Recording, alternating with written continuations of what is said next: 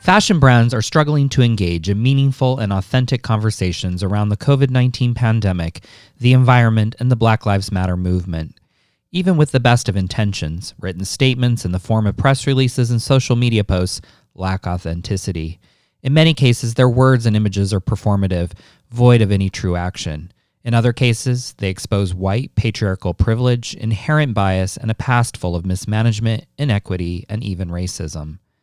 Fashion brands find themselves in a particularly precarious position as an industry that is both an artistic expression and a consumer product. It is both form and function. This tension has always existed, but not so tenuously as in this moment. Ironically, fashion is now fully exposed.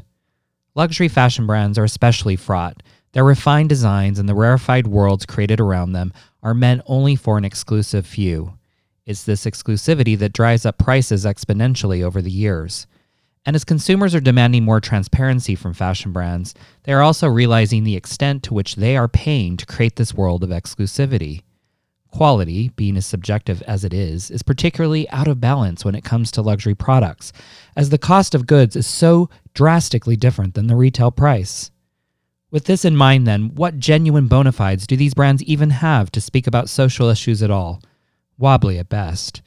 And yet, this shouldn't, nor can it be an excuse. Fashion, after all, is not inherently evil.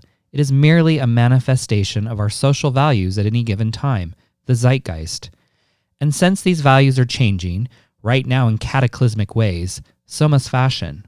This means seismic shifts in how fashion does business.